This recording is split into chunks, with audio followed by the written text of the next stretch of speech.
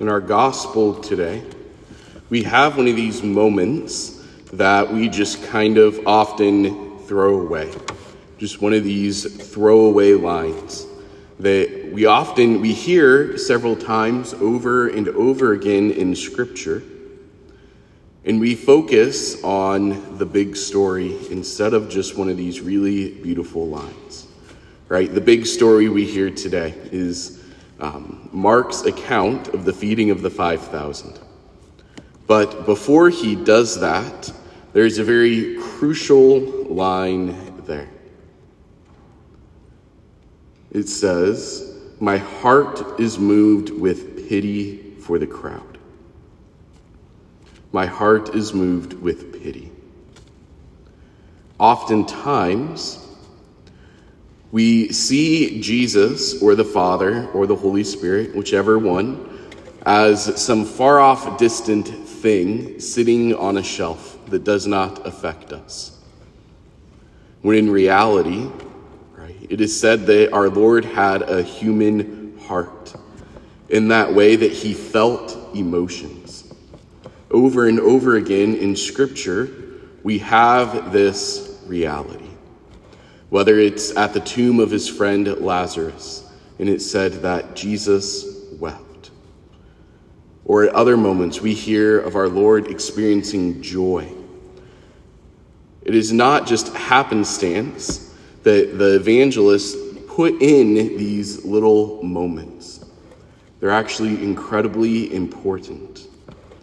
Because if our Lord had emotions, he had a human heart, that means he felt the same thing we do.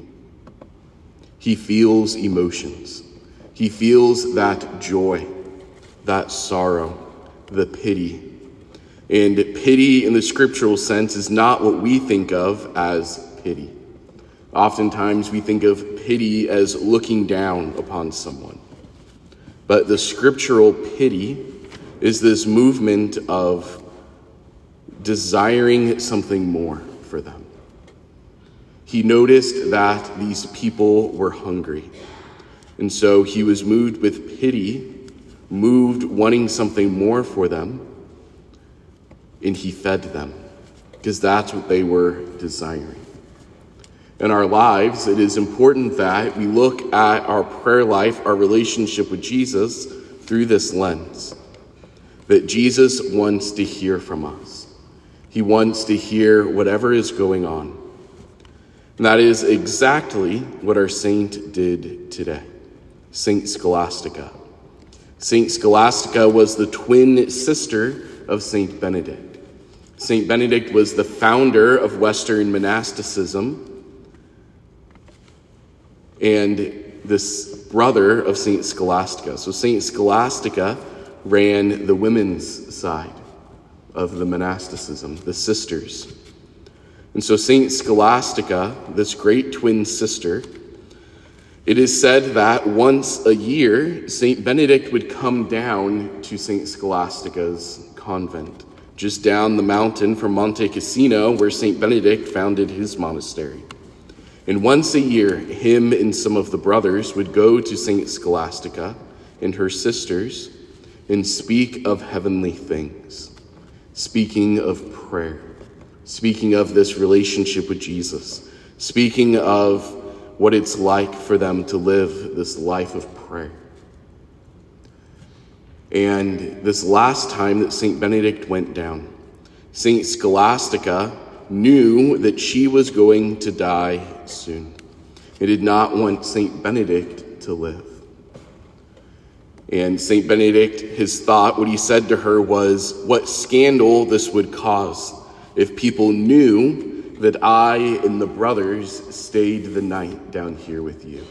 Even if we were just speaking of heavenly things, what would people think? So Saint Scholastica, moved with great emotion, it says that she bowed her head and folded her hands in prayer. And at that moment, a great thunderstorm broke out, so great that Saint Benedict and his monks could not leave. So they stayed the rest of the night with Scholastica and left in the morning.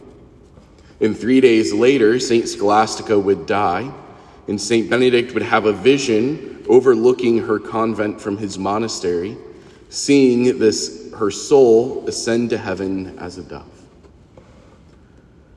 St. Scholastica, knowing what she wanted, went to Jesus and made her heart known to him. And she encountered him there. Oftentimes we get so caught up in just praying our rote prayers. The Our Father, the Hail Mary, the Glory Be. I'm not saying those are bad. Those are very good prayers for us to pray. But how often do we go to Jesus in this relational manner? Just talking to him as if he's one of our closest friends, sitting there with us in the room. Jesus wants to hear from us. He wants to know what is going on. And when we make our request known to him, he hears us. His heart is moved.